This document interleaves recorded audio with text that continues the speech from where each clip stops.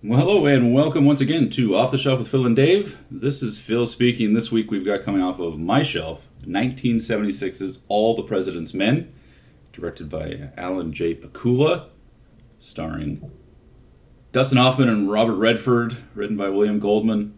But that's for later. For right now, Dave, how are you doing, buddy? What are your how's your summer days treating you, and how are you feeling about this movie and life in general? How's things going? Well, Phil, I'd like to go on the record and say I'm doing pretty well, though I'm not always a reliable source for I won't quote you on any of this. for anything. But yeah, no, I'm doing well. Summer's great. I'm enjoying it. It's a beautiful day. Hit the golf course yesterday. It was gorgeous. That's me. We'll get to you in a minute, but my initial thoughts about this movie is I enjoyed it for the most part, mostly due to the journalistic nature of the film.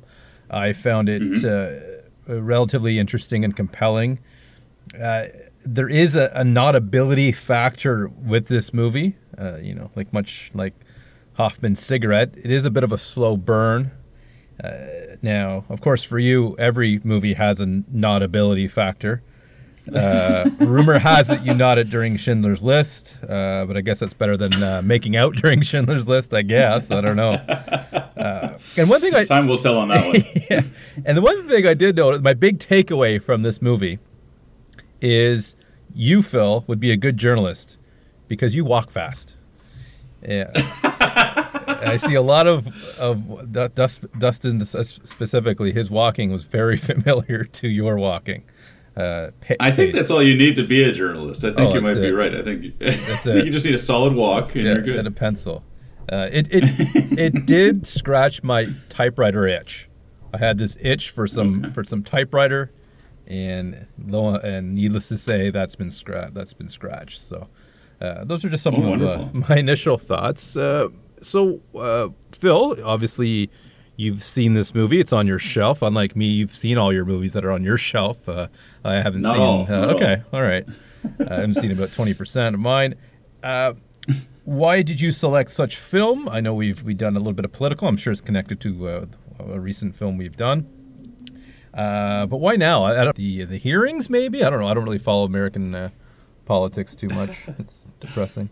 Well, I think when I think of, if you had asked me before, I would have said, as I did last week, that it's kind of, I love political movies and Stroh's. We mentioned that a little bit during our last episode. And so I was thinking, when I think of political movies, I often will think of this. Now, I've probably seen this movie a dozen times, maybe even more. That's enough. And I just love it. I think it's so good. But one of the things as I'm watching it is I realize it's not quite the political movie that I kind of put it in. It's really a journalist movie, and I also have an affection for movies about journalism or anything of the sort. Things like The Paper was another one. The Post came out relatively recently around. Same thing, the Washington Post, Spotlight, right? So I love the idea of journalism as a movie trope. Yes. And so I'm watching this and think, it's obviously politically motivated. I mean, Woodward and Bernstein obviously, did, as they say, bring down the presidency. It certainly helped. But it's really kind of the background, and the way that this movie is structured and framed and devised is so excellently focused on the journalistic part rather than the political part. So that, coupled with the fact that I'm endlessly fascinated by the Nixon story. Oh, you are? Okay. I think he's such a bizarre figure in politics. He's such a unique, I would have said, I guess before, unique, paranoid. And, in years since, we've seen, I find that there's a lot of similarities in the sort of more recent Republican president and this one. Let's not name names. but rather just so a fascinating character at the very least, and this particular story is just so riveting to me, and so I love what this movie does with that story, and for me it really was the introduction to that story. So for that, I grateful to the movie because, and this happened about we were, if you were to ask, first time I ever watched it, I suspect it was probably around the time we had talked about Dustin Hoffman a few weeks back in The Graduate, and this was probably one of those early movies that had sort of started me on the I want to see every Dustin Hoffman movie. Much on the old Hoffman train, eh? It really did. And strangely, not exactly the Robert Redford train. And we've obviously talked about him, at least as a director, with our quiz show episode available in the archives. But this is the first one with him sort of... Well, I guess Spy Game. We talked about Redford a little bit Last in Spy Castle Game. as well. Oh, gosh. We've done lots of Redford. So we've so many you make the same mistake I make. Hey, we've never done a war movie before. Touche. Well, touche. This is the most... No, I can't even say it's the most mainly Redford movie because it's not. Yes, it's also a two-hander. But anyway, so the point was just sort of, I think this was the movie that really kind of got me on the Hoffman train, or certainly in that field, and I'm endlessly impressed by it. So I loved it. I've watched it 3 times this week in an effort to it's just a treat. I just love everything about it. I'm such a big fan of it. So now in your case, as I said, because it's more of a journalistic movie, and we asked last week around your history, let's say, with politics, what, if any, do you have a history of journalistic movies? I have a list here of ones. I'll just run it off for you. I've seen Scooped, Deadline, Off the Record, The Source, Out of Ink, Where's My Pen, Sunday Edition, T for Typewriter, Hot Off the Press. So those are all the ones I've seen or just made up. The only one I was going to say, none of those appear to be movies to me. I thought maybe they're like episodes of TV that you drunkenly fallen asleep to there is, 20 years ago. That's possible. There was one called Scoop. I think Scarlett Johansson was in it. I haven't seen it. Yeah, Woody Allen movie. Yes, Woody Allen movie. Because I was looking when I was coming up with this made-up list, a Scoop. I'm like, that's probably actually a real movie. And it was very close to Scoop. But I recently, I want to say maybe about 2 months ago, maybe 3, I watched Spotlight for the first time. Oh, okay. And spoiler alert, it's on my shelf. So and I have to say, I'm a big fan of Michael Keaton. It had a good cast. I think if we're just talking about the journalist part of the movie, I think I enjoyed this movie better. And I liked Spotlight. It's interesting, but when it comes to specifically the journalism aspect of how we followed the Woodward and Bernstein, I found myself really the scenes I loved about this movie. There's no real scene that really jumps off the sheet or pops off the screen for me. It's just all of certain scenes around the state, like the Washington Post when they're in the office. Sure.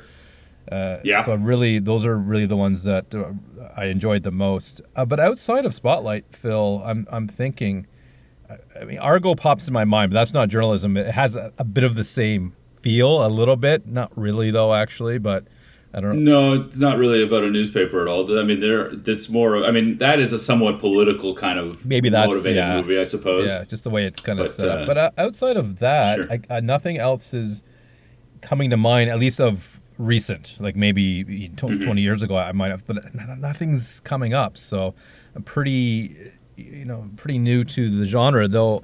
I like it. It's like the political genre. It's something that I may not have a lot of experience with, but I am attracted to it, and I'm curious to see maybe some more, and I might seek out more on your shelf or just on the old flicks or what have you.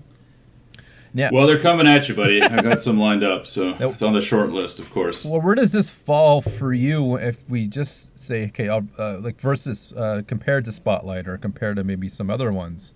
Is this your favorite, or is it? Yeah. It is. Okay, hands down. 100%. Okay. Yeah, to me, hands down. To me, I think this is I think it's the perfect journalism movie.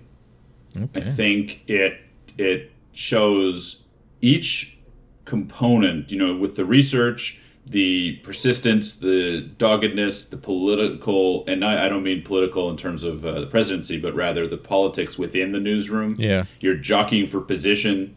You've got X amount of column inches, and you're in those rundown meetings, and you're trying to find where your story fits. Someone is there to grade it. and edit it and provide feedback in the moment, and it's not there yet, and it's not good enough, and it's below the fold, or it's buried inside. Yep. There's lots of those kinds of things, and you've been knocked down. Everybody is turned you down for a comment. You have to use ingenuity, perseverance. You kind of have to manipulate, abuse your friendships, and relationships that you develop while cultivating others. Yeah. I think this movie kind of encompasses so much of what I believe, certainly journalism, particularly at that time, to be, that I don't know that anybody does it better. Now, Spotlight is probably my closest comparator, because movies like The Post and movies like The Paper, as two examples, Spielberg did The Post and Ron Howard did The Paper. Neither, I think, fully do the justice that this movie does. And it also helps that I think this story is incredible. Now, speaking about the story, generally speaking, did you know anything prior to the movie about Nixon/Watergate? And as a result, did you find that being a bit of a challenge, a barrier for entrance, to the movie itself? Or were you kind of kept up? Because this is my thing, I remember watching it, I kind of had a vague sense of what that story was to begin with. And I feel like I may be able to kind of connect some dots. Now, I wonder, as a person that may or may not know, did you have trouble connecting those dots? So answer me that. Answer me now. Don't wait for the translation. That's great. Gee, that's our Star Trek. Star Trek 6. Yes, very good. Christopher. Check it out in the archives. The great Christopher Plummer. Thank you. Watching it for the first time, there's a lot of names being thrown out, and that's probably the biggest challenge of this movie. Watching it the second time was a little bit easier, and I actually enjoyed the second watch a little bit better. I woke up, I had a couple cups of coffee, took myself out of the nod zone, if you will, and I was ready to go. So having some familiarity, still didn't say it right, but I won't say it again. Watching the first time and some of the names that came out, the Sloans, the Swans, the there's a lot. There's the Coulsons, MacGruber, the Sloans, the MacGrubers, the Segrettis, Segretti, Chapins, the Porters. There's a lot. Remind me to talk about Segretti. That was an interesting character. As short as the scene that was. So, with that being said, my knowledge of Watergate is, me, I'm not well read or educated. No. I was aware that there was... You barely watch movies. I was aware of course, Watergate, and I enjoy making the joke of something gate, just to make fun of something. There was a scandal. I knew Nixon was the only one to really go to China for American president, or the first anyways. That's the impression I got. Well, I think that's in Star Trek too, actually. Only Nixon can go to China. So... I knew it was in regards to some bugging and like some of the Democrats, like their opposition. I didn't necessarily know why. Now, you mentioned Nixon is a paranoid individual, or was, or had some paranoia. That makes sense now that he would do that. But trying to follow the paper trail and connecting the dots between characters, I got most of it the second watch, enough for the movie not to negatively maybe impact my viewing, where I think there is that possibility where if you're really, you got to pay attention, definitely, for sure. It's easy there's certain things I still don't quite understand. Some of the conversations with Deep Throat, I would probably have to go back to really get the whole picture, but I got enough of the picture for me to be able to understand what's going on. Why are they talking to certain people? Why certain events are happening? Why can't they print this? And it was very. I found the movie quite compelling. Mostly again in and around the gathering of information, which I thought was quite interesting, and really opened up put some light on some things I was curious about the journalistic world, of how they get information, what they're allowed to write, free speech, freedom of press, and what have you. So I think the film does a really good job. It felt, I don't know. Again, I can't go on record in saying how accurate that world is, but it felt they certainly portrayed it to be real to me. Anyways, the whole what it's like to be Bob Woodward or Bernstein, that felt pretty well done. But I can't. I'll have to remain anonymous because I don't know. I don't have any hands-on experience in that world. But it certainly did a great job of portraying it. I think I'm sure that you'll agree, and I think from an acting perspective, there's a lot of other. I was really not blown away. It's a little strong, but I really admired the performances of the senior staff as well, on top of Hoffman and Redford and Warden, for example. He's great. I loved him, and I think the gentleman who played Bradley, I believe, won Best Supporting Actor. Yeah, and Best Supporting Actor. Yeah. I was surprised. I liked the role, but I didn't feel like he was in enough to necessarily win that. But I enjoyed the performance. So all in all, that really helped the story as well. So it sold me on the world in general. So that's my long. Well, I agree. I mean, ultimately, it's not that short. The duty it seems, to Redford to really tell the story as accurately as possible. You know, those guys wrote the articles and then were publishing a book, writing a book, and they were originally going to kind of write it, they said, in a somewhat fictionalized perspective, that of the burglars, and incorporate their research and their study, their journalism within. And Redford had apparently been following and had said that his focus and what he wanted to focus on and what he suggested the book focus on was really just the two of them. Mm-hmm. And the movie, I think, delivers on that so fully. Yes. And I think, and by doing so, there isn't like this sort of romantic love interest. There isn't any complexities beyond what is the job. You know, that these two live this job. And in terms of, verisimilitude, they built the set of the Washington Post, to right, to scale, as best as they possibly could, to scale, to like accurately kind of represent what that newspaper looked like and felt like at the time. And I think everything in the movie, at least by all accounts, over time, and some of it may be exaggerated, but there was a real distinct pressure by Redford and obviously the two guys to make this movie as accurately as possible. And so this is why I think it is that sort of gold standard for journalism in that way. And I think about a little bit when I'm watching this movie about the French Connection.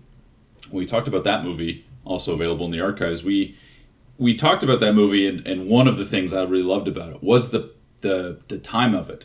You know, they're on that stakeout, and they're just hiding in a car and they're driving around, and they're waiting to find something.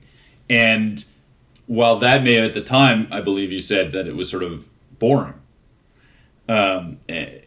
this, I find, is a lot of that same thing, right? Everything feels like it takes time, but I'm never bored in this movie. And so I find that the ability that the movie has, whether it's the performances, the direction, cinematography, whatever the case, it has the ability to keep it compelling. And I've seen this movie, as I said, so often, and yet it's still completely compelling. And part of that, I mean, again, it's the visual language of the film. I mean, it's shot by the director of photography, Gordon Willis, who is really just one of the greats. He's so fantastic. One of the things he's done, obviously, he's did the Godfather movies, but he is nicknamed the Prince of Darkness.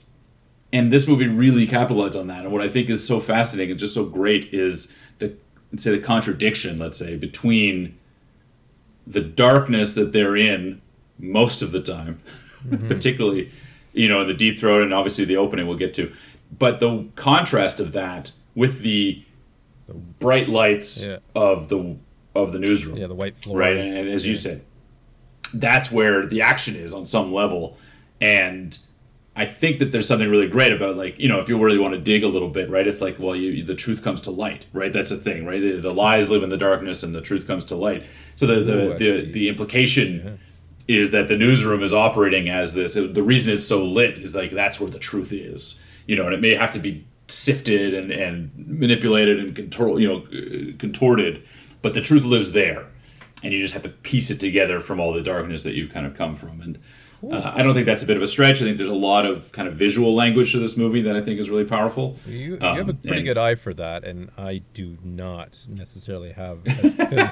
I'm thinking, well, it's just well lit because they're typing and they need to, there's a lot of reading, so they want a well lit area.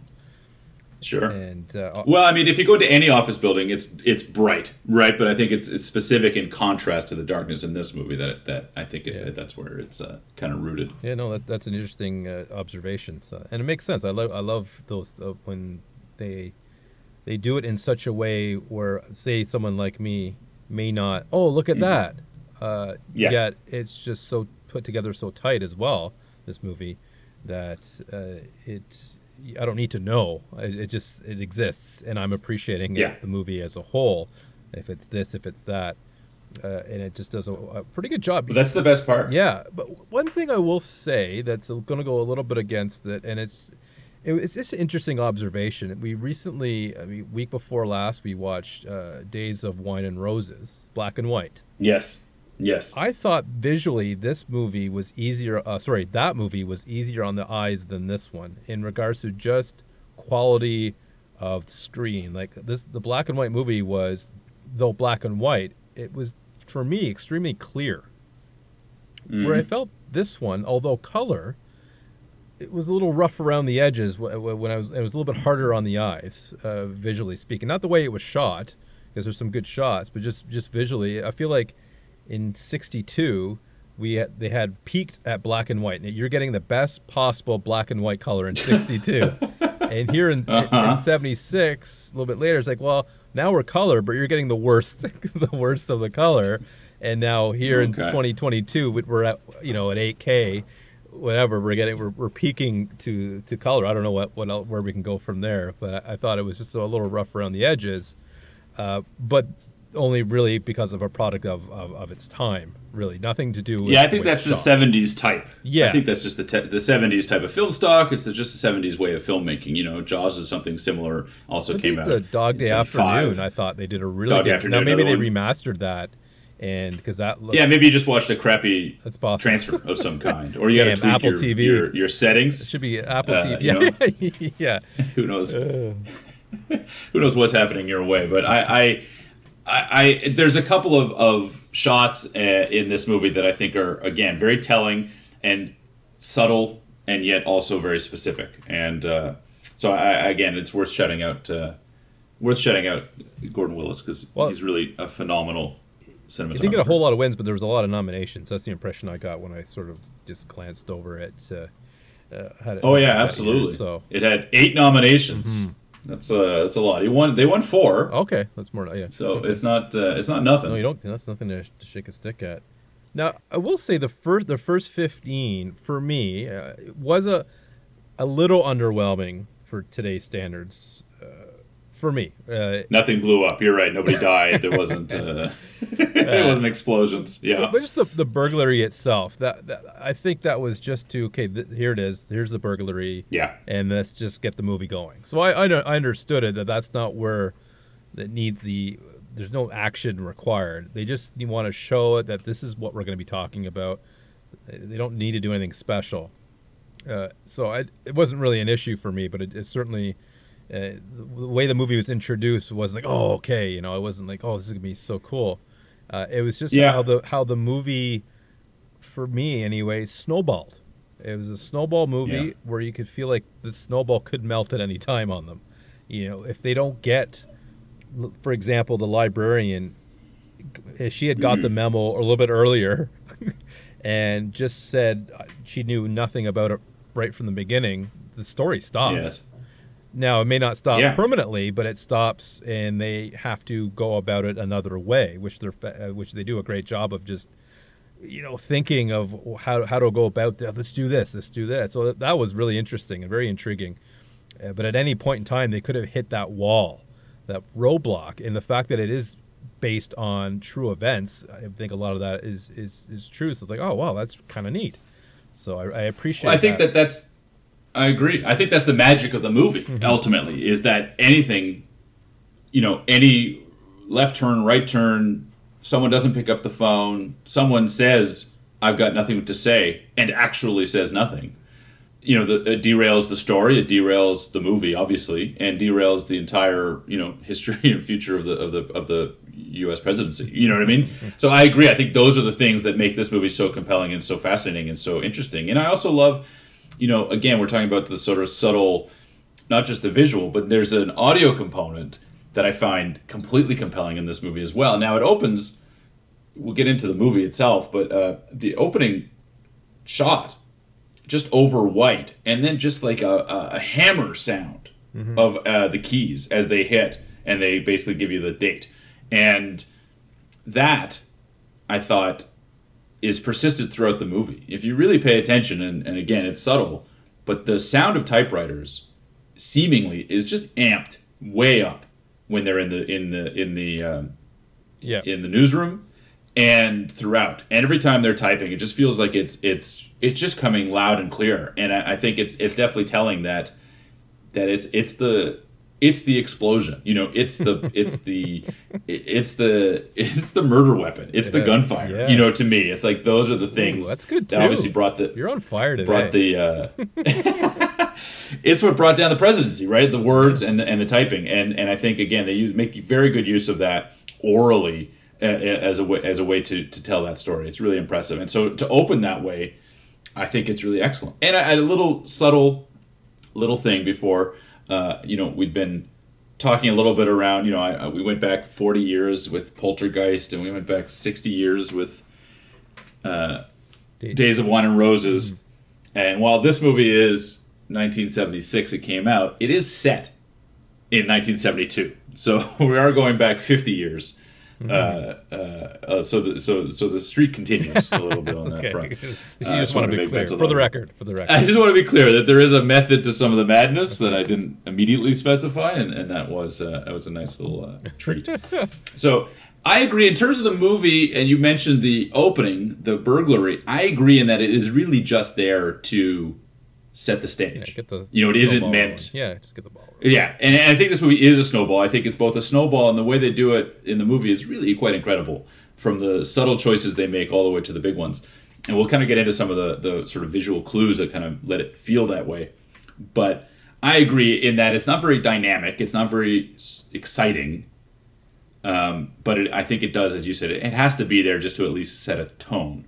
But the movie really starts with, they're in the newsroom, hearing the conversation, this thing happened, and then waking Woodward up and getting him to the courthouse. That's, to me, the movie. That's when it really starts.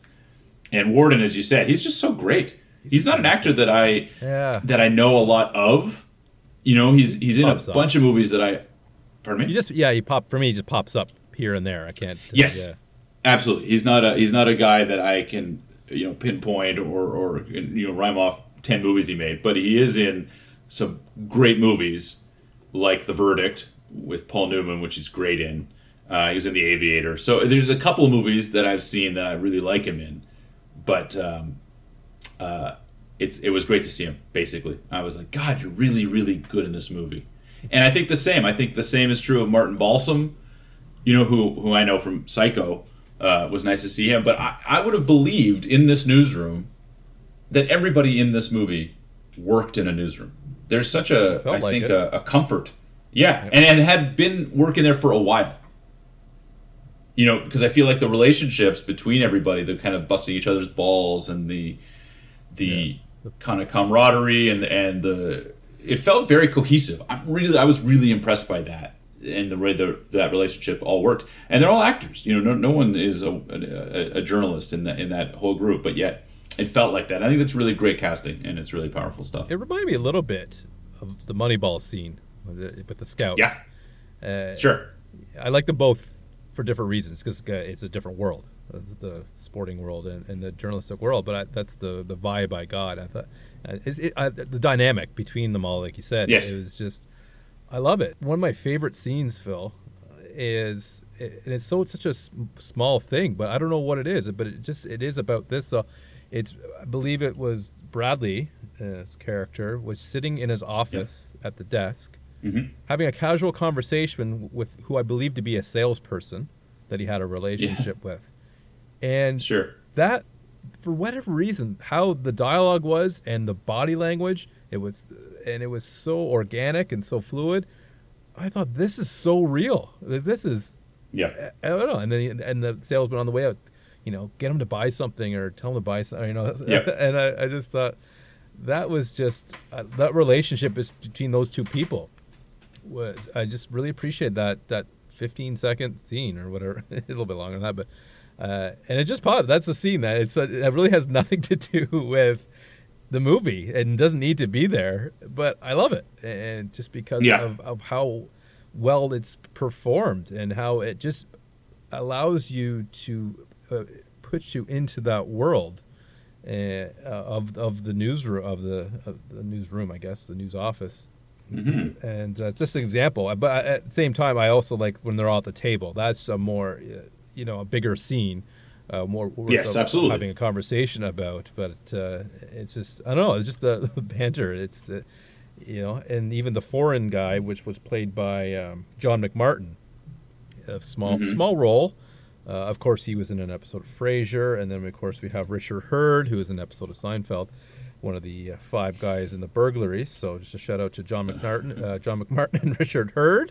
Great performances. Okay, very good. Yeah. But I just love them going around the table. They each, okay, what do you have? What do you have? Okay, I really was impressed by it.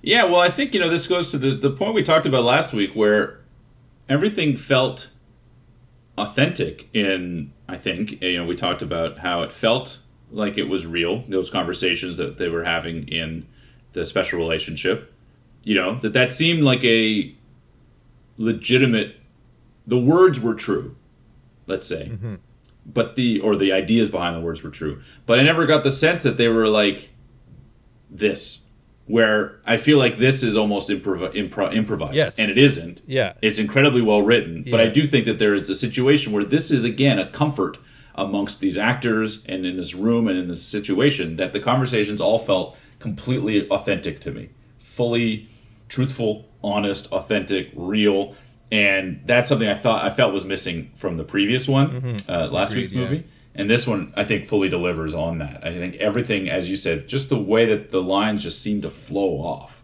I think they're all really incredible and did really great work. I believe Redford made a few mistakes, and they kept it in because of that. Because it absolutely felt so. Does anyone speak English? I mean, Spanish?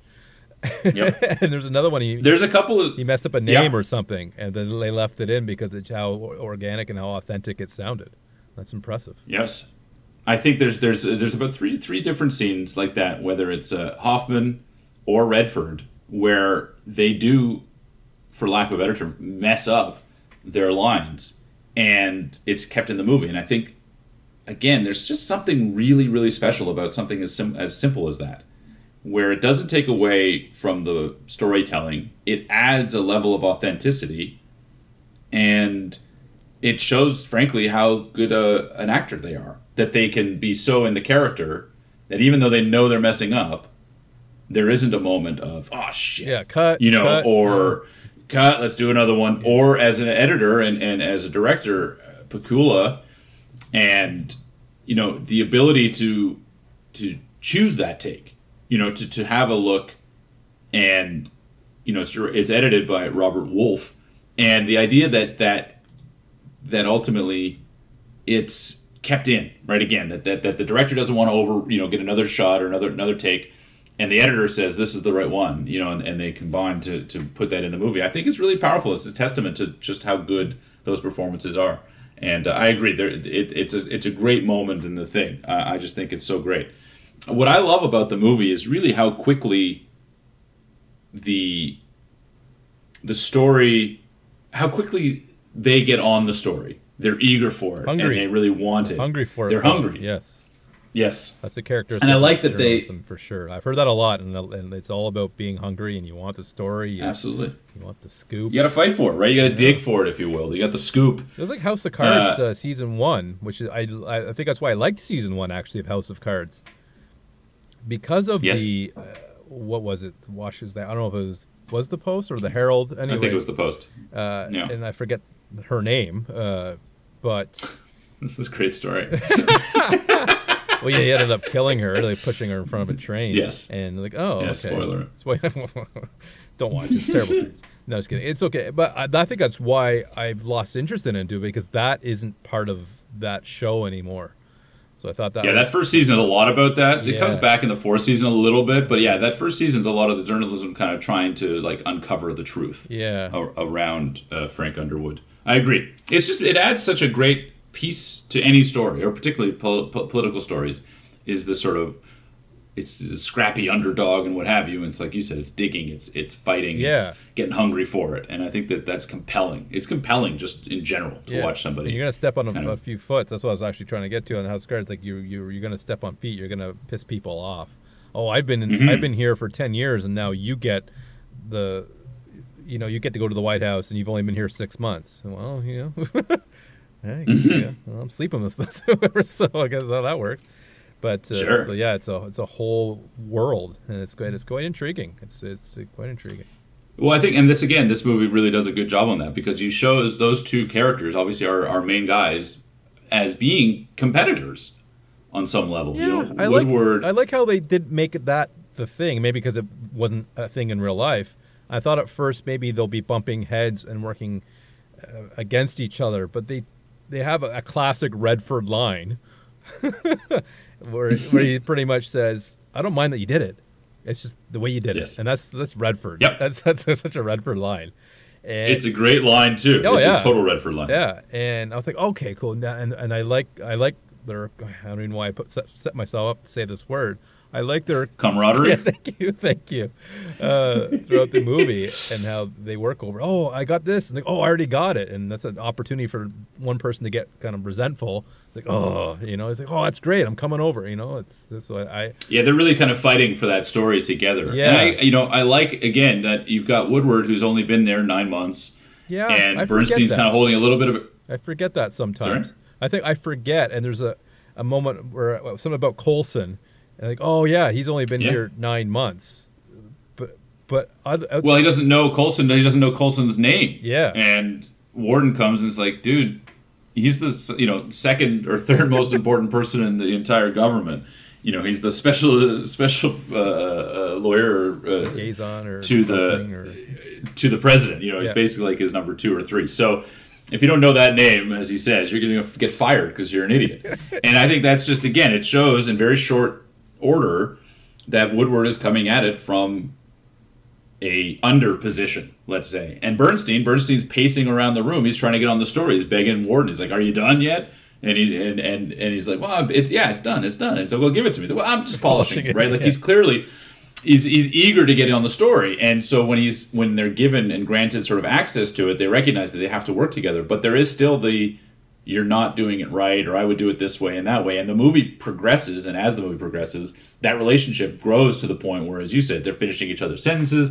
They're really kind of showing that camaraderie, and they're getting the things each other need. Yeah. And when they split up, when those scenes come back and they're together, whether it's Bernstein kind of calling with excitement about he's uncovered something, or it's running down the street to catch up to him in the car, or Woodward kind of throwing his bit around, it shows a real growth, and I really am impressed by that, as I am by, we talked a little bit about the sort of evolution of the story, and what I like in newspaper terminology, without ever saying it, maybe they actually say it at the beginning a little bit, but they talk about how this is a page 1 story, and Bradley's like, stick it in the metro section, like that it isn't there yet.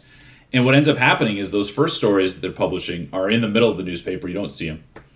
And then gradually you get through the newspaper being slapped on a desk or delivered at the news at the on the ground to the news shacks, out on the streets. You get the stories progressing from below the fold, from inside the page to below the fold to above the fold to top headline, and that's how that story is progressing. And again, it's very subtle, but it's showing that the work that they're doing is not only getting better, more detailed, in that Bradley wants to put it up front, but also the story, as they continue to dig for it, is getting bigger and bigger and bigger. You know, it's not just the break-in. It's now this other piece and this other piece. Oh my God, this other piece. And it's really quite a great shorthand of storytelling to do that. And particularly it's because it's in the language of journalism. And I was really impressed by that. It's something, again, very subtle, but it tells a powerful story, even in a very subtle way. It's, as it gets closer to the front page, at the same time it gets closer to Nixon. Absolutely. Time. Yeah, exactly. And by the front, then, well, spoiler alert. If you didn't know. So yeah, you're absolutely right. It is great storytelling, and it's just the way it progresses throughout, and how their relationship grows, how the story grows. They grow with the story, and then they throw in all those interviews they have with people who. Oh yes. That I find that quite interesting. It just shows even that first scene when they're in the courthouse, where Woodward's in the courthouse. And he bumps into the lawyer, a lawyer. What was him? And I like him. Yeah, he was in an episode of Star Trek TNG, and the scene he does, and this is why I appreciate this actor, is it makes me tear up every time. It's the episode where Data builds an android that's his kid, and this actor is there to take it away and basically take Data's daughter away. And he ends up helping Data try to fix her because she overloads and breaks down. It's a powerful scene that he delivers so well, where he comes in here like a real bit of a dick, and then ends up trying to help. And the way he plays it was amazing, and I wanted a little bit more of him. But even in this one scene he's in, I like this guy. I couldn't find him even in the credits because I guess he doesn't have a photo up. But I like how he had to clarify that I am here. Yes. That's funny. Yes, that's what I kind of got a kick out of. But I like, and that's again just showing the journalistic approach to it, right? Yeah. Which is I'm not here. Oh, okay, and then comes back and asks him again, and comes back and asks him again, and comes back and asks him again. And each time he gets a little bit more, or he gets some direction, or even just the mere fact that he is there triggers something in his brain. I think that's, again, the mark of that quality sort of journalism, is that sort of like, well, I'm going to start connecting some dots here. Why are you here? I'm going to ask the questions. I'm going to dig, I'm going to look, and I'm going to dig, and I'm going to look. And I really like it. And it sets the tone, again. If the burglary is the opening of the movie, for the sake of giving us a reason to know what's happening, it's that scene and those scenes that tell me this is what they do, this is who they are. And I found that scene to be really very both kind of funny, but also really just compelling. And the performance, again, of Redford sort of getting his feet wet is a great showcase scene for that, I think. And so I love it. And talking about interviews, that's one way we just sort of keep asking the question, as it were, as pretending as if he didn't say anything. And people often, I think, in those situations, they want to talk, and we see it throughout this whole movie, right? They want to, but they can't, for a variety of reasons. And even that first one we talked about authenticity a little earlier, and in watching that first sort of scene with Dustin Hoffman and the very attractive girl, right away, again, his sort of first real journalistic kind of research scene. Trying to get the names, of some people that work there. Big list. Yeah. There's airplanes, over while they're talking. Oh, yes. When they're outside having the cafe. Yes. And there's something about that again, it's like any other director, or any other, but many other directors would, cut. We'll wait till the planes go, and we'll start again. And I'm really impressed by the fact that they didn't do that. It's again something small, but it makes you, I think, subconsciously feel like you're in the room, you're in the conversation, and a plane would come over. So that's real. It happens, and I'm really impressed by that. And there's many other opportunities that we'll get to them, where they're sort of interviewing people. But those are things that I just think are such a great way to early on show who these people are and what they're doing, and the ways in which they do it. There's something that Woodward is a little bit more rigid, let's say. Whereas Bernstein's kind of a charmer. He's just kind of flirting a little bit with this woman. He's kind of smiling and laughing and, oh, my girlfriend told me about you. Oh, Yeah. really? What? Like, there's a real casual conversation there. And I think that, again, you kind of get all of that in the first 20 minutes of the movie. I'm really impressed by it because it's at 30 minutes, really, that we get the library shot. Yes. And this, to me, is like that first sort of showcase moment of the needle in a stack of needles, to quote our Saving Private Ryan episode.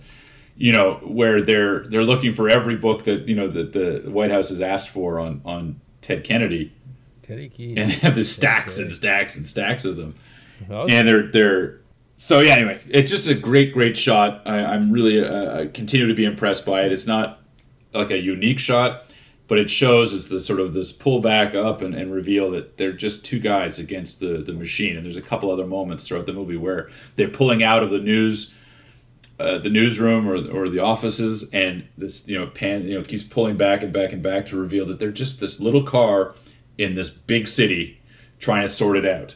And some overhead shots again.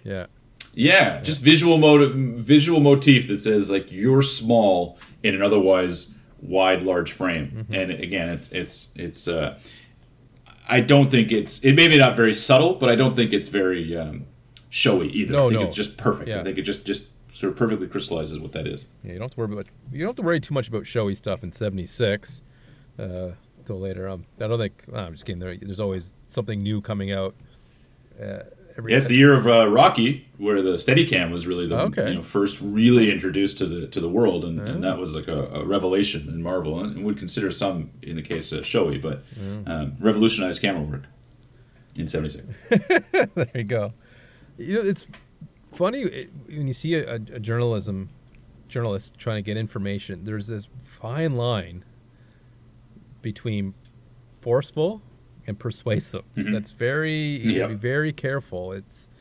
There's at one point where Bernstein is almost forcing himself into a home. It's very borderline. But like you said, everyone wants to talk because they don't want to they want to relieve themselves of either the guilt or it's hard to keep to yourself, and you want the truth to be told, but you can't tell it. And that's very interesting to go through that and play the game of give me the information without giving me the information. And I think it was very, very, very intriguing for me and compelling to watch this and how they go about getting information and what they can print without having a source, like not naming the source. You just have to be right at the end. That's right. Unlike today, where you don't even have to be right anymore. You could be Fox News, right? You could just do it anyways. Now they're getting sued for billions of dollars now, and I hope that goes through. But because at that point you're just saying whatever you want without doing any sort of research. And I find with the introduction of the internet, journalism will, of course, obviously never be the same. And I don't know, there's a charm to it that I think is gone now, unfortunately, because of how we get our information and what. How easy it is to, you go on the internet, there's a billion sources of information filled with garbage ads where you don't really, get that. I miss the newspaper. I guess I could still get it, I guess, if I missed it that much. But there's something about getting... They're struggling. Getting that Sunday edition or, that reading I was a big fan of the Ottawa Sun because I felt it easier to open and read than the big paper where you had to unfold it and had all the sections and all that. So again, there's a broadsheet. Broadsheet is what the Citizen was called, and tabloid is what the Sun was called. So you prefer the tabloid. Yeah, I love the the Wire and the Globe. Those are all good. That's right. Yeah, but I did take journalism in school briefly, and that's the one takeaway. I agree. I think you get to see a lot of those kind of methods, and it's really great. But again, I think he's charming people, and he's kind of finessing them to get into the room, and he's sort of willing to stay and persevere. There's scenes where he's trying to, at the Dade County meeting with Ned Beatty, and he's trying to manipulate. Again, he's calling the secretary, "Hey, can you go check this out?" And he kind of barges in. So there's times where he is forceful, and there's times where he kind of has to be, and there's other times where again, it's a gentle touch that you need. there are times Woodward does the same, where it's sort of like there's times when he is manipulates the situation with their coworker, to get the name of all the people that work there at Creep. Yeah. And he's trying to convince the woman to go sleep with this guy that she just broke up with. And he says, you know what? Don't, just forget it. Like, he's trying to be noble guy. It worked. But he also knows that he's laid the groundwork, and that's why he looks behind him when he walks past, because he's going to manipulate the situation. And I like that there's a later on scene when he goes to interview Sloane, where for like the second time, and he talks about how it's really for his benefit that we're here. And his Sloane's wife kind of says, like, no, it's not. Meredith Baxter. Yeah. And there's a beautiful moment of sort of recognition on Redford. I think he plays everything in this movie great, but particularly this scene, where he gets to look and just sort of recognize, yeah, I'm bullshitting. It's not. Like, I'm here for me. Like, I'm here for us. I'm here for the story. And I like that. They sort of, again, the movie kind of covers both of those angles. That the cynical side that just says they're just after this thing, but the other side that says, well, yeah, but it's for the right reasons. And they're trying to pull what they can, and little things like, I know you can't. You're not going to be my source, but like, tell me, blink twice if I'm right, or like, I'm going to give you an initial. Is that going to be okay? Or hang up if you don't. So again, just finding ways to get people to their comfort zone, right? That they're coming in with, I'm not going to say anything to you, but okay, well, don't say anything, but can you indicate some other way? And I think that's, again, a brilliant use of journalism in general, but particularly put to great use in this movie. I'm really impressed by so much of it. What's it called? Plausible deniability? Absolutely, yep. That. And like, why don't you just tell me? Just say it. And it's like, even with Deep Throat, you know what? That's enough. Just tell me, okay? I'm done with these games. And what did you think of Deep Throat? Because this is sort of he's introduced around 40-ish minutes into the movie, so you've kind of geared up into it, and now Woodward's at a parking garage. What are your thoughts on how that plays out? Probably from a filmic perspective, because it really happened, at least for the most part, in that kind of way, right? So what is it about the movie? From a film perspective, I thought it was fine. The scenes were more my least favorite scenes, and also probably I felt the most confused with that dialogue. I found it a little bit harder to follow what was going on with their conversation versus other conversations that Robert Redford was having on the phone with somebody he's trying to get information from, or anything going on in the newsroom. I just felt that was most confusing for me. But generally, I mean, it's an interesting concept, and obviously I read up a little bit about it. I think X-Files decided to have that same type of character, if I'm not mistaken. I've never seen it. Oh, you haven't seen X-Files? Well, yeah. I've never watched an episode. Yeah, I think it was an inspiration from this. I could be wrong. It's been a long time since I've seen it, but it's interesting, and it does add that other element to another element to the film, having somebody with all this information who's obviously, we don't know what his real job is or who he works for, and just feeding a little bit of information and just helping propel, like really pulling the strings on some levels on how quick these guys get the information, because he already has all of it. When he gives most of it, so when he gives it is really, up to him. So and not being able to be named, and one of the senior staff, I call him Deep Throat, this deep background guy. So I looked up the Deep Throat. I got some other stuff, but I didn't really get. This wasn't the first thing that came up on the internet. But it's interesting. Just save that stuff for later. I wasn't the performance itself. It didn't stand out for me or anything like that. What are your thoughts in around it? It's one of the most memorable things of the movie, I think. Not just for me necessarily, but like kind of culturally. It's the big takeaway. Obviously, the name kind of gives it a thing. The fact that it's secret. That name wasn't revealed until like 30 years in the later? 2000s. Like a long time. Mark Felt. Yeah, Felt. Yes. Felt, yes. Which was the number 2 guy at the FBI and so on. So, but up until then, nobody had any idea. There was some conjecture. Someone would sort of put out the name, right? But no one was sure, and the guys didn't reveal any source until they said ultimately until he was dead or until he kind of outed himself, and eventually he did. Before he died. And it's really an amazing. So that's the sort, and the imagery of the movie, is the sort of dark, follow the money kind of attitude. I think it does propel the movie. I think it does sort of have that connective tissue. So, I mean, granted, it's a bit of a mumbly performance, I suppose. That there might be some confusion as to sort of what is said. But I really like those scenes. I think, and I like that they escalate. Again, it's not just. Yeah, but it's like, tell me.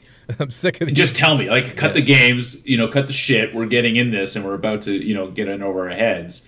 So I like that escalation. I like the character, and I think it was necessary. I like those scenes. I mean, yeah, you're not going to leave that out. The fact that we're dealing with yes. some real situations here, it's something they leave a lot of the political stuff out to focus on the journalistic aspect of it, and this is a very important part of it. So it has to be it has to be in the movie. There's certainly no doubt about that. And it was filmed on site at a real parking garage, from what I understand. Mm-hmm. And again, it goes with your whole dark versus light sort of thing. So it's and then you have that one scene where there's a car, and it squeals off, and it makes you wonder, right? Is they being watched, or so it just Absolutely. adds another level of intrigue to the film. This movie is kind of part of a sort of unofficial, what they call Paranoia trilogy, that Alan Pakula directed. So it was this in 1971, Parallax View with Warren Beatty in 1974, and then All the President's Men in 1976. Okay. Now, I have both of those other movies on the list, so we're not going to talk too much about them specifically. They're not connected at all, but Paranoia is the sort of the through line. That's why they call it that. And that scene, particularly when they hear the car squealing, and this is the middle scene where they meet up, and that great moment where he's sort of walking away, Deep Throat disappears, yes. Redford's alone, Woodward, and he's kind of walking away, and you can feel the tension. Now, there's not really a lot of score in this movie, and all you're hearing is just the footsteps getting faster, and and then that moment he kind of turns around with this sort of quick moment of what, it's so compelling to me. There's no reason for it necessarily, and there's a couple other scenes where Bernstein's having a conversation. There's a guy taking photos. Like, it starts to feel like you're under this microscope, and people are looking at every move, and obviously that type of town, and obviously it culminates later with the your life's in danger stuff. But it's really, really excellent, I think, to kind of convey the paranoia. And I think it's also really fascinating to me is that this movie, again, in your case, you didn't really know the story, but and maybe the second watch you said was even more interesting to you on some level. Mm-hmm. And this is a movie that, like, basically it came out 4 years after Nixon resigned, right? Yeah. So it's like still in the public consciousness. Yeah. And everybody kind of knows everyone knows what the answers are. Like, everybody knows what happens, at least generally. And yet you can still make a movie that's 2 hours and 10 minutes or so. And I find, anyway, it's so completely compelling. I'm really impressed by it. And it's little things like that paranoia and like that, the way, the interview tactics and the sort of pressures and so forth. I just think it's a great way to tell the story. And getting back to the sort of newsroom, there's a scene in which, Redford Woodward is trying to kind of put things together. It's like it's a beautiful shot. It's about 6 minutes, and it's got, on the left side of the screen, it's like the newsroom is off watching TV. There's some governor's race that they're watching or something in the background. And Redford is in the foreground. Both are in focus. It's called a split diopter shot. So you can have two things in focus at the same time on two different planes, foreground and background. And anyway, and it just is, and it's a slow push in. And this is where he's like, can anybody speak English? He's just pounding the pavement, this guy. Right? He's making calls. He's calling. He's taking notes. He's calling. Yeah. And this is where he kind of messes up the language. Look, anyone speak English? I mean, Spanish. He's really just trying to dig in. But that shot is just, again, it's like the world's creeping in on. We talked a little bit about this in Goodfellas. Like, there's just this little slow movement, such subtle camera moves that, like, the newsroom is busy doing other things, and this guy is still just pounding the pavement on this one story. Mm-hmm. And the camera's pushing in as if the world is kind of closing in on him. And I just think those subtle moves are really impressive to me, and I really love it. I really love it. I think the paranoia is warranted when you feel like you're getting close to something big. And yes. I don't know if it's. I think that's a point where they realize it's inside the White House. I think that might be it. No, it's a little earlier than that, but okay. But you just having a feel like even if you don't know everything, you have a feeling, this gut feeling. They talk about gut feelings later, instincts. Yes. That this is pretty big. Then yeah, that's warranted paranoia. Yeah, well, absolutely. Especially when the whole movie is basically the whole story starts with bugging, like with listening in. We already know we found out later, Segretti, the things he did in college were worse what they were doing now, which was quite interesting, just to get the competitive edge. That's really if you dumb this thing down to its very core, it's just breaking the rules to get the edge, more or less, I think. Absolutely. Unless I'm missing something. They want the power, right? It's ultimately what it all comes down to, right? They want to run against who they run against, so that's why they create this Canuck letter, which comes out later, and they want to run against McGovern, and they want to manipulate the situation so that they have the access to better their odds, then better their situation, and keep them in power for as long as possible. I mean, that's sort of the sad story of the story. And it's all thwarted. I like to use the word thwarted by a janitor. Really?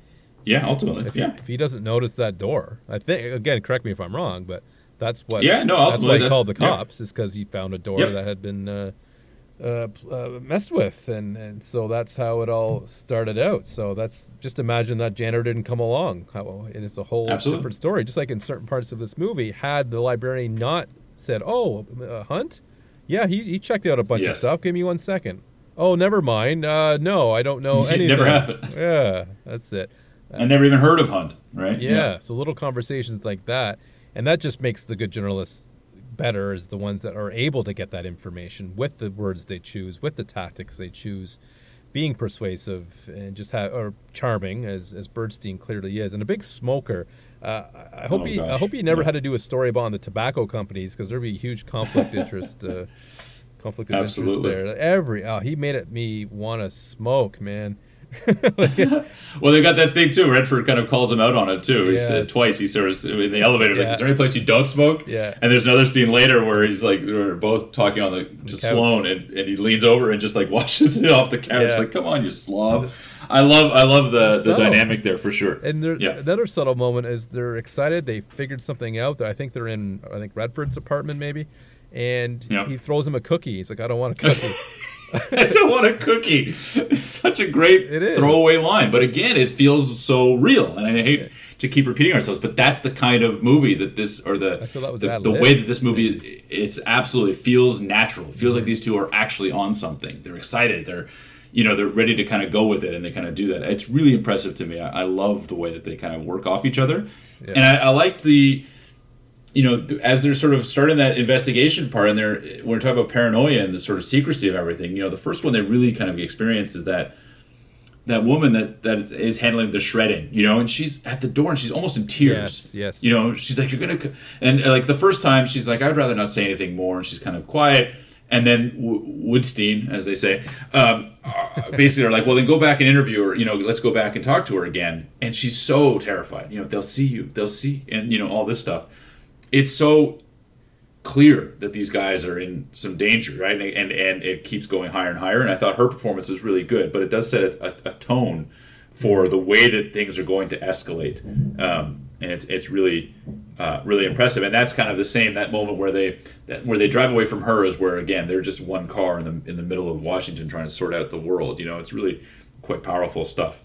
And about the halfway point, we get Nixon on the left, again, the split diopter shot where the television is prominently placed on the left hand of the screen where he's getting his nomination, only one vote against him to be the next president. And again, you've got Redford on the side of the right side of the screen, typing away furiously. So again, they touch in a little bit.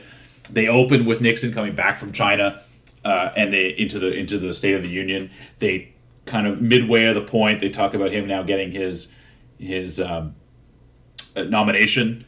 So there's these they check in with Nixon a little bit and to sort of different parts of his story and his sort of success, because at this point, again, nobody in there's one person in the Republican primary that voted against him, right? So there's indication that this guy's popularity is over through the roof, and yet right beside him is somebody furiously typing and that will eventually kind of take him down. It's really quite impressive. I really love it. For a guy who won by so much, why did they feel the need that they needed to cheat? That's the paranoia part. I guess. Or less the Because the guy, I mean, he won the second term by he lost. He won every state. It's still the biggest margin, I think, in any presidential history, election history. Yeah, I didn't know exactly how it works, but it was like 1,000. He won every state but one. Yeah. Yeah, it was craziness. Anyway, it's just it's a ridiculous kind of moment in general. But I like that it's sort of the halfway point, which is just touching in on where Nixon's at, because there's a way to think that if you're just following the guys and what they're discovering and what they're finding, it's a good counterpoint to watch that he's actually ascending. That Nixon is actually at that point of peaking almost. You know, I think that's really powerful. And at this point, we're kind of introduced to Jane Alexander, who again doesn't have a large role, but is Oscar nominated. Yeah, I thought her performance was excellent. She looked like for what she was in there to do. A little bit like Jamie Lee Curtis for a moment. A little bit in the lips, I think. Yeah, yep. But I mean, out of all, I guess, of the interviews, other than maybe Collins, though I do like the Segretti, I do like the Segretti moment, but the bookkeeper was certainly the most impactful to the movie, with that information, with giving the initials and what have you. But performance wise, so she's the first big break, I think. Right, like she's presented as the one that actually has the most information to give, and really puts the boys, I think, on a real like trajectory. You know, where they start giving the initials, and they can, oh my god, you know, it goes all the way to this guy and this guy. Let's dig, you know, because she wanted to talk. She from a level of, I don't feel right. Her conscience, yes, I think, wanted to talk. Exactly. Yes. I don't feel right about this, but I don't want to be I could be in harm's way if I say anything. Sure. I want to protect Sloan, right? My boss, you know. He's a good man. He's an honest man. But the rest of them, you know. So I agree. So it's interesting, and I think they do such a good job of that, and with every interaction. This is probably the most important one. But in general, it's certainly the first one. It's certainly the first big one. Yeah, the first big one. And then I mean, one of my favorite lines, and I think in the whole movie, is when Redford says, "You wake up and you see snow. You know it's snowed all. You don't have to be awake to know that it snowed all night." And that's just kind of sums up about how they put the story together and get their information with pieces that the bookkeeper gives them. You know, sure. What I love, nod if it's it's like they literally just, I think he said that, just nod. Yes, yeah, I agree, and that's sort of the you get to see some of that with them, right? Again, because they're looking at multiple sources, right? So they have some of the information. So it's like the burden. It's about taking the burden away. So you don't want to say Mitchell, okay, or Magruder, sorry. Then we're not going to make you say it because we already in the back of our head kind of know it's Magruder or think it's Magruder. Yeah. So let's position, and I love the way that they approach that scene with the Porter. You know, they have a good hunch that it's Porter. They work it out. They think they're almost positive. So the way that Woodward comes up with it is like, well, we'll just throw it aside and see how she reacts. And so when they're up there and he's like, you know, is P Porter? We already know P is Porter. What about? And she gets to be kind of disarmed by it. It's just really, really, and again, the performances are just so strong about it. I'm really impressed. What I think is funny, just to your point, that scene, I have a note for that as well, where the two of them actually have the same argument, but at opposite or different ends of the movie or different pieces of the movie. So closer to this sort of halfway point, you've got Bernstein, who's running kind of with the story. We have the information, we know it. And after getting kind of talked down by Bradley, Redford's like, we don't have the facts. We don't have the facts yet. And Bernstein at that point, that's saying, if you've been listening to the radio for an hour and there hasn't been a commercial, do you make the assumption that is it AM or FM? And Redford says, whoa, back it up. If the guy comes up to me and says, hey, do you have the address for this place? Well, is he lost or is he interrogating me? Which story, how do I write that story? Yeah. And so that's a moment where Bernstein is champing at the bit to kind of get ahead, and Woodward is the guy pumping the brakes. Yeah. And the scene you mentioned later is Bernstein saying, we don't have it yet. I don't think we have it yet. And it's Woodward saying, well, if you go to sleep and it's, and if you wake up and it's snow and there's snow on the ground, you can assume that there was snow overnight. And Bernstein's the guy pumping the brakes on it. I just think that the paradox of those two at different times having different motivations, I think is, again, a very subtle choice, but a really powerful one, even in the midst of it. Well, it keeps them in check, too. Absolutely. If you're not careful, if you're just you're just one person working alone, and you bark up the wrong tree too many times or take something a little bit too far, you can probably get yourself in a lot of hot water when you're writing about something, especially involving, the president or somebody in a position of power, and you're not CIA, FBI, yeah, and even though you're right, and that seems to be enough, but you got to be sure you're right, and you got to be ready to, on some level, back it up with more than just a little bit of hearsay. So it's an interesting game. It was. I think it's really changed. I'm sure. I don't know. I'm not in the world, but the last 30, 40 years, I'm sure the nature of the journalist game has changed. But it from in that time, 70s, maybe earlier, I do find that world very intriguing on how they go about getting information and being careful where they don't put themselves. And it's shared throughout the movie through the Bradley character. Who he's like, well, let's stick with the boys. At any point we can get this paper. He's the boss of the paper, from what I can gather. We can get a lot of trouble here and basically go bankrupt or get sued or what have you. Yeah. And I love the fact that there's one of the senior staffs like, get somebody with more experience on this. And Bradley sticks with the two guys, and they're hungry and they're making progress. And I don't know. I think he's rooting for them, and I think I was confused with Bradley at the beginning. I almost thought he didn't want them to find out the information, where maybe he was connected himself. Because I always have that. Oh, maybe because movies today that are, Hollywood will throw out that he's connected to it, so he doesn't want the story to be told, and add that extra layer because it's fictitious. It's not real. Sure. So, but I like this one. The way Bradley's character was, very intelligent, very careful. Yes. I know we're kind of flipping back and forth, but when he's reading one of their early drafts, it's great. And he takes the pen and starts stroking things out. Like, I just love that scene. There's so much of that throughout the movie that I really. Well, enjoy. I agree. It's that performance is why it wins the Oscar, I think. Is that when he's on screen, there's a gravitas and there's an ability, as you said, he's running the show. Mm-hmm. And there's times where he believes in him. And I think that's a relationship that grows over time as well. Mm-hmm. When they're new and they don't really have it, his first scene, right, is like, you don't have it, right? Yeah. It's just not a story yet. Oh, what do you mean? We've got blah, blah, blah. You don't have it, get the hell out. Like, that's it. Put it in the metro section and forget about it. Yeah, by the end, there's a house by the end. So. Exactly. So as more information is kind of happening, and he's got a great scene.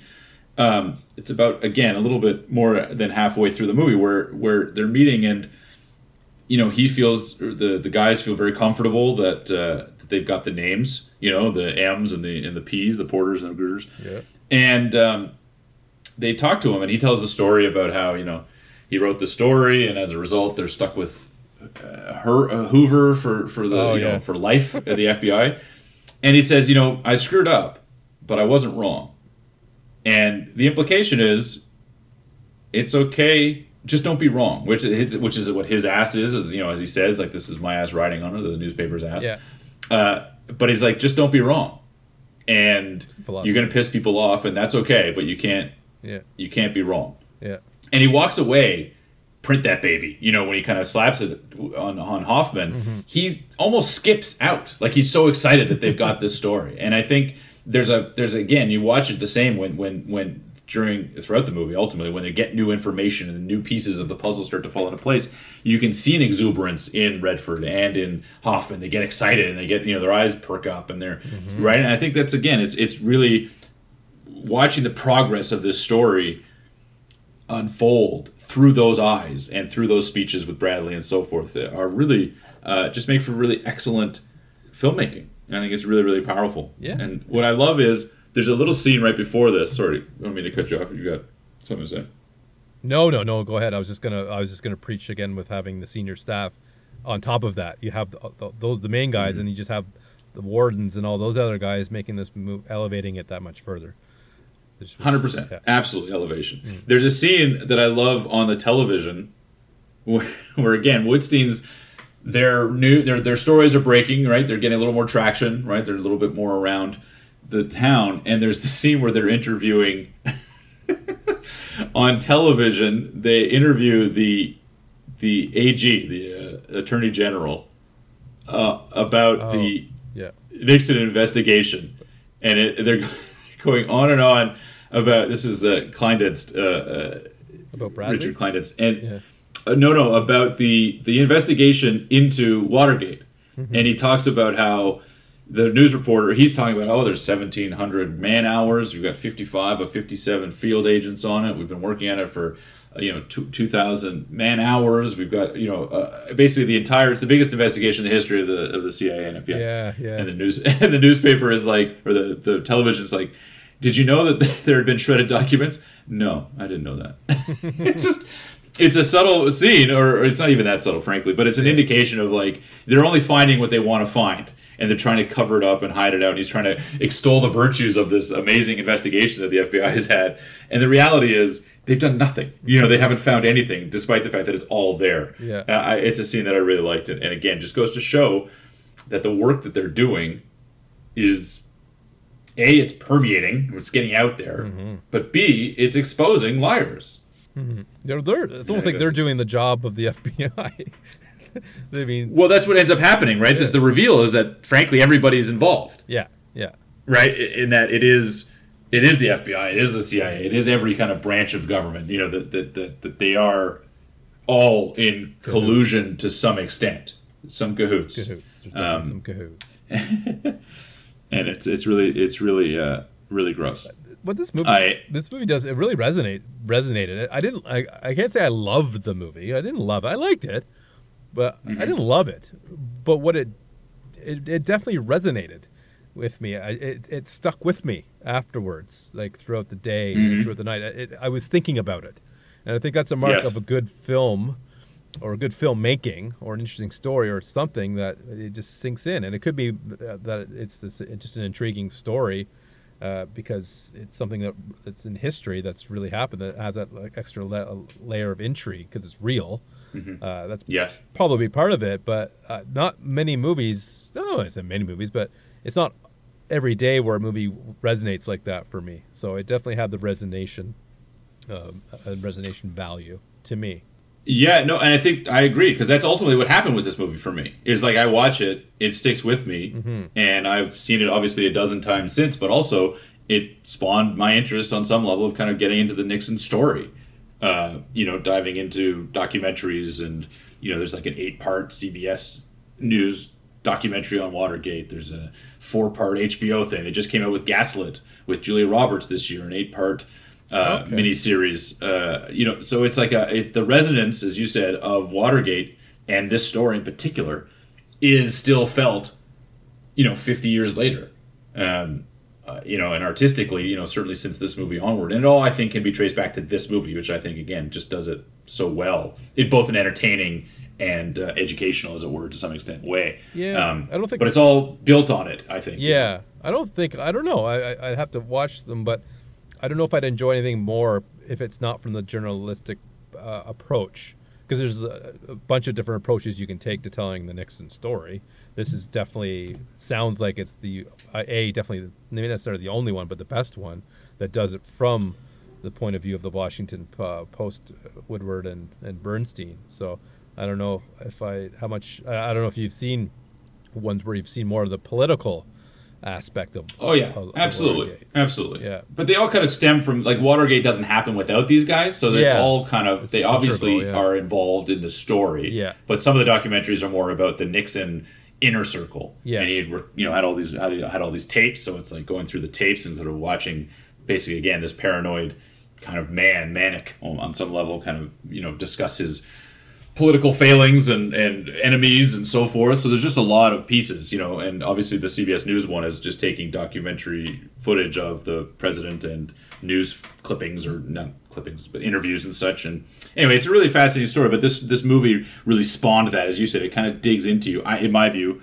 It digs into you, and you kind of think about it later. And again, because it's political as well as journalistic, I think there are traces, for better or for worse, that you can see over the decades in between. And there's moments where you're like, oh gosh, that seems Nixonian, or that journalist appears to be kind of, Bernsteinian or Woodwardian or what have you.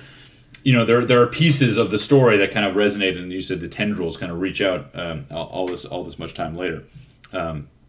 It's really, really great stuff. And, I think it kind of reaches this sort of apex, as it were, kind of culminates a little bit in the Sloane story. Yes, the Sloane. We're not going to talk too much about Sloane as a performer, but the character is fascinating and interesting, and he really gives them their biggest sort of setback.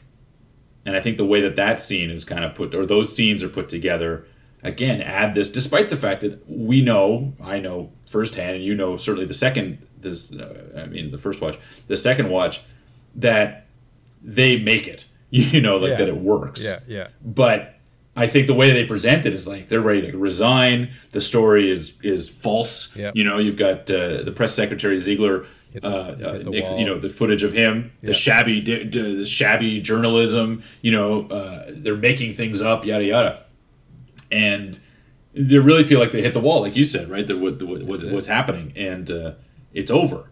And I think that is delivered really, really powerfully, and by everybody involved. I think they show the desperation. I think Sloane shows some contrition about, unsure about the whole process. He doesn't want to talk to them, and nobody asked him about Mitchell or about Haldeman. Just some really great performances all around, and the way that sort of story unravels, culminates, I think, is really, really powerful. Yeah, it's anticlimactic. I don't know if the anticlimactic is the point, because you're getting to that point. Oh yeah. Oh no. Yeah. Setback. Yeah. Definitely a setback, and how Sloane clearly is, I think, with partly due to his wife, wants to do the right thing, and again, wants it in a way where he doesn't put himself in too much harm's way. Absolutely. And it's a great thing that he does later when Bernstein, we don't really see that conversation. We see it typed out. Do we see that typed out, or is it? Yes, yeah. That's after that Woodward comes over and is like, our lives are in danger. Yeah. Right. This is post the final Deep Throat conversation where. Yeah. So and that's a great scene too. Yeah. That the exchange, again, words are meaningful, words matter, words are powerful. It's like if you can't speak, the typing, the written word is important.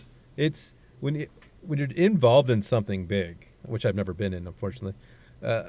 I would think, and I think it shows in this movie, that it's really hard not to talk about, because it's so like you have to talk about it because it's so big. You can't do something big and not talk about it, right? If you win the lottery, you're not going to tell anybody. So when you have characters like Segretti, and all of them, really, it's like you want to talk about it, and if it's because it's interesting or because it's never been done before, but you got to be really careful of who you talk to, because with all the assistants and the secretaries and everyone involved in the committee, word travels. Word gets around, and then you have these persuasive and at some points kind of forceful journalists in the mix, and it's just a very interesting world. And I don't know what it is about the Segretti. I just like that the actor portraying him being. I think he ended up spending time in jail in real life, the real person, not for very long though. Okay. But he's great. Yeah, I think he's great. He's so kind of creepy weird. Yeah, I don't know what it is. It's just his look, and he's a lawyer, and he's talking. Well, I don't do anything violent or anything like this, and he did a lot of bad things in college, and I don't know. It's just an interesting scene with Segretti. But they all bring something to this movie, and that's I think what makes this movie so good is it just keeps. There's no real scenes that pop out to me. It's just this just keeps rolling, and then it just keeps propelling forward. Then we have this person, then they talk to this person, then they go back and talk to the person they just talked to get more information from the bookkeeper or what have you. So it all kind of blends in together, and they're all really well done, and they're all well performed too at the same time. Yeah, you need the confirmation, right? Which I think is what's so great about it, is that you kind of have to go back over. So you get the M from from one person, but then you work with another person. You're like, oh, we know M is so and so, and they say, oh yeah, how'd you know that? Oh, great, we actually did know that. So now let's go back and say, hey, if we know that this is, then what are you willing to say if we know this piece of the puzzle, right? It's really an amazing way to do it. And again, the movie I think displays all of that sort of shoe leather, as they call it, in very entertaining ways, you know, in a way that's really powerful. I love it. It's really the focal point is that this, you can call this movie The Confirmation. Well, we need a minimum number of confirmations per person that we're going to write about. So, well, we need one more. Just okay. Well, hold on. Let me call this guy. Let me finagle this and and it's just connecting dots and like okay, it's and all these workarounds to get back to the confirmation. And at the end of the day, as long as you're right, you can, that's it, and you get the green light from the boss man. You go ahead. So it was just an interesting world, and I said I think the movie tells the story just in such a genuine, authentic, and entertaining way. And I think that's having great performances and great dialogue. If you tell the story of Dave, of me, it's gonna be pretty boring, and I don't know how exciting I can make it. But they're able to make what could be regular conversations like very interesting and very compelling, and I think that's a tick in the box. Yeah, I think that's really what it boils down to, right? This whole movie is conversations, right? Like it's all it is ultimately at the end of the day, and yet they managed to make it compelling and interesting and captivating on some level. It's really impressive, and I like there's basically the last scene of the movie is them meeting up with Bradley. They've got confirmation now. Mitchell Haldeman has been named now by Deep Throat. They've had your lives are in danger. Everybody's kind of on the same page. They go to Bradley and they sort of basically tell him, like, it's locked. This is the deal. Mm-hmm. And Bradley kind of gives him that little speech. First thing he says, which is very true, sadly, of politics, frankly, forever, but certainly over recent years, is did you hear the latest Gallup poll? The fact is nobody gives a shit. Mm-hmm. Nobody even has ever even heard of Watergate. Like no one's reading the paper, no one's watching the television, nobody cares. It's just not right. I want people all the time, and myself included, right? We put up the blinders. We want to kind of. I just want to watch something light. I just the news is too heavy. Yeah. I can't be bothered. And there's a piece of that. There's a place for it, I should say, in everybody's life. But there's also like a whole world that is happening, and I think to check yourself out of it so much is it doesn't do well, to the country, to the world, absolutely, to the planet, to anybody. So you have the wrong people kind of address it. You have the wrong people watching. Absolutely, there's people watching it, just not the right people. That's right. That's a fair point, right? You're just fueling something in the people who watch. Like I don't. Like Fox News, like if you that has an audience, and I'm sorry for any of our listeners who watch Fox News, but I'm sorry, it's crazy the things I've seen them say. I've heard them talk about Canada. I'm like, what? Is that what you? Yeah. I think it's quite interesting. It's entertaining, and that's what grabs people. But sure, these people can be influenced. But if the right people aren't watching or not caring, then that's an issue, to say the least. Yeah, they're just not exposed to it, right? They're choosing to sort of not expose themselves to it, and that's again that's human nature. It's been going on forever. I don't think it's unique to our times. I think it is sort of maybe getting bigger. The bubble, as it were, is getting bigger. The insulation is getting a little bigger, but it's not uncommon. But I really love the speech, the indication that it doesn't matter, that nobody cares, which is as if to say, don't do it. Now, he's not saying that, but I think there's an argument that says people with that mindset, the cynical mindset that says nobody cares anyway, so why am I going to bother? Why am I working so hard? Why am I trying so hard? And the fact is this movie and these guys and many others since and before, it doesn't matter how many people are watching. It doesn't matter how many people are reading. It doesn't matter how many people are listening.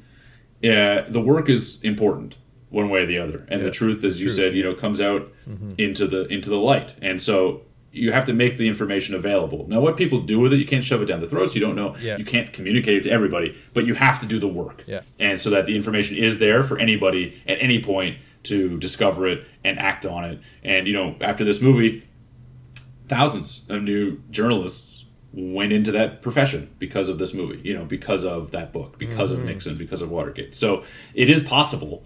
And you have to have a certain amount of commitment to that. And I think it's really great. And he kind of gives that speech again. You're probably pretty tired. Just rest up 15 minutes and get back out there, because the whole Constitution of the United States and the whole country itself is kind of riding on this story.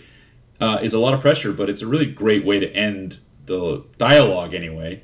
And I don't know what your thoughts are that scene. I have a couple notes about the last bit, but anything on that scene with Bradley and that last little moment? Again, nothing that stands out extremely. You pretty much covered it all. It's it's about just the truth, and I don't think in today's age, I feel like we've lost that essence of journalism, where anybody can just write anything, and then you have the wrong people reading it and believing everything they read. I don't think the work you see these two characters put into this story, right? I mean, it shows in the movie. This is their life for I don't know how many months, but this is day and night, and it's all about just finding the truth. So there's something in that that's very powerful, and having a character like Bradley, supporting that and not monetizing it. It's not about selling papers. It's about finding the truth and just make sure you're right. That having that as your mantra, your guiding principle. Yeah, you're working within that frame.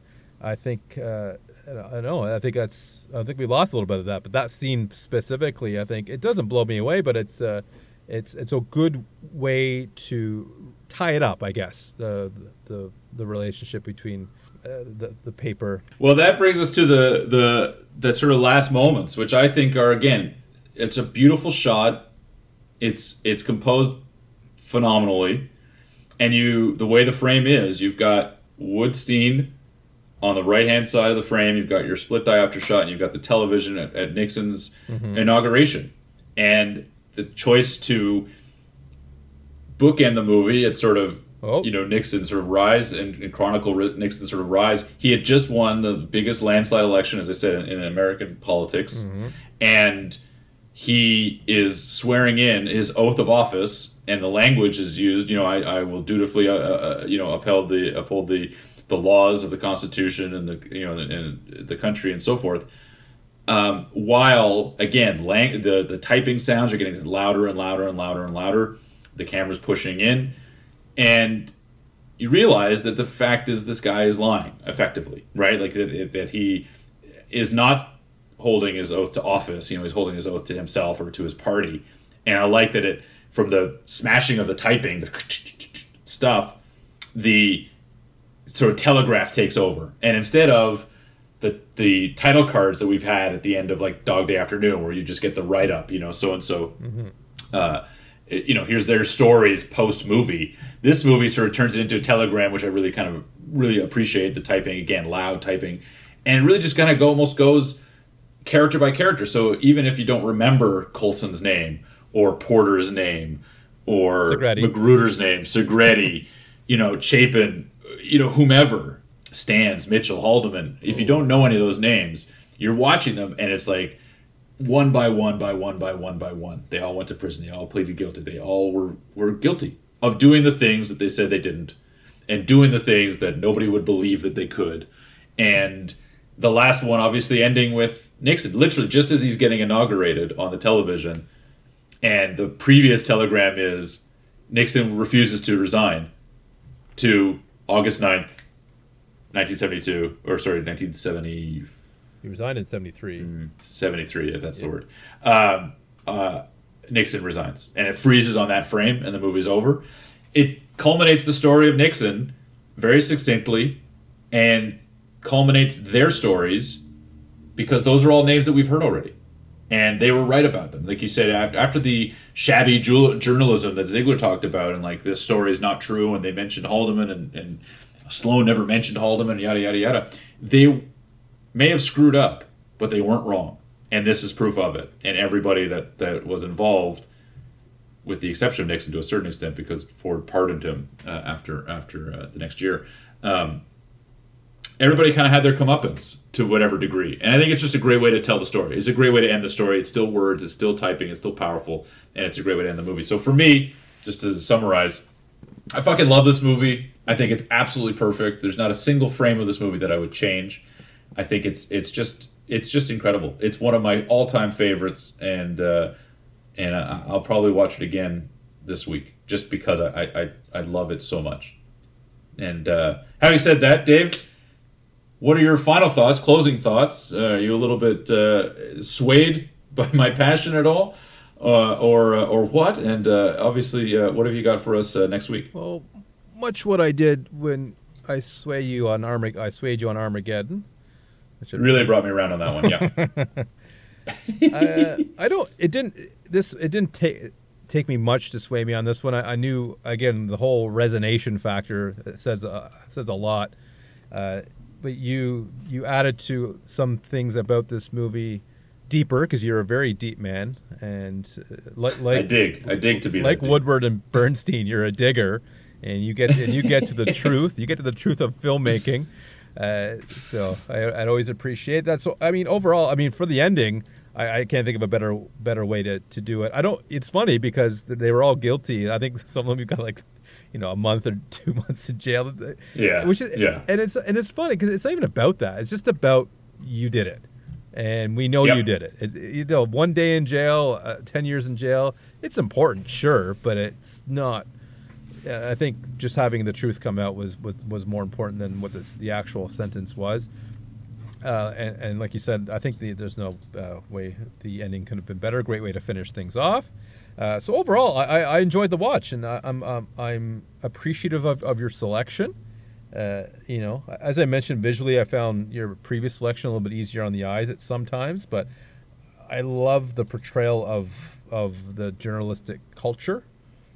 How realistic that was, and I can't go on record to say it was realistic. Again, I can't go on the record, but I will go on record and say it was entertaining, and I enjoyed the scene so much with the Washington Post senior staff, with Ward, and with all of them. I just like the methods that Bernstein and Woodward used to confirm things. I thought that was just an intriguing part of the whole movie. It just kept my eyes glued to the screen. And I thought that was very compelling. So I do like a story that has some connections to a real event. I think that adds a whole other level of intrigue as well. So it didn't answer all my questions about Watergate, but it certainly did fill in some of the details. And of course, all those details are available on the internet. So I'm sure I could go find out everything that I can go. So this is a movie, to say I would put it on my shelf, maybe, but it's certainly a movie I would watch again. I think I want to watch it again because there's so many names in it that I connected 86.7% of the dots. So I want to, get the other 13.5% and connect those, and just appreciate Hoffman's hair one more time. Oh, gorgeous! It flowed, buddy. It flowed, and I'm gonna go buy a pack of cigarettes. So wonderful, wonderful. So what's up next week? Oh, shoot. I guess I should have... No, I didn't think of... No, kidding. Yeah, so next week, we're going to sort of stay in the world, but we're going to go with... we watched Clear and Present Danger. So we're going back to another Tom Clancy, Philip, and we're going to go with Patriot Games, which there is a president in that as well, but it's more about Harrison Ford's character of Jack Ryan, which you've met. So we're going to... I don't think you've seen it, I think you mentioned, so I'm excited. I've never seen that movie. I'm excited for you to watch that and see what you think. So that'll be coming next week, Patriot Games. Wonderful, wonderful. Thanks for listening, folks. Appreciate your time and attention. Please follow us on our Facebook page, Off the Shelf with Phil and Dave, and share the podcast with anyone and everyone.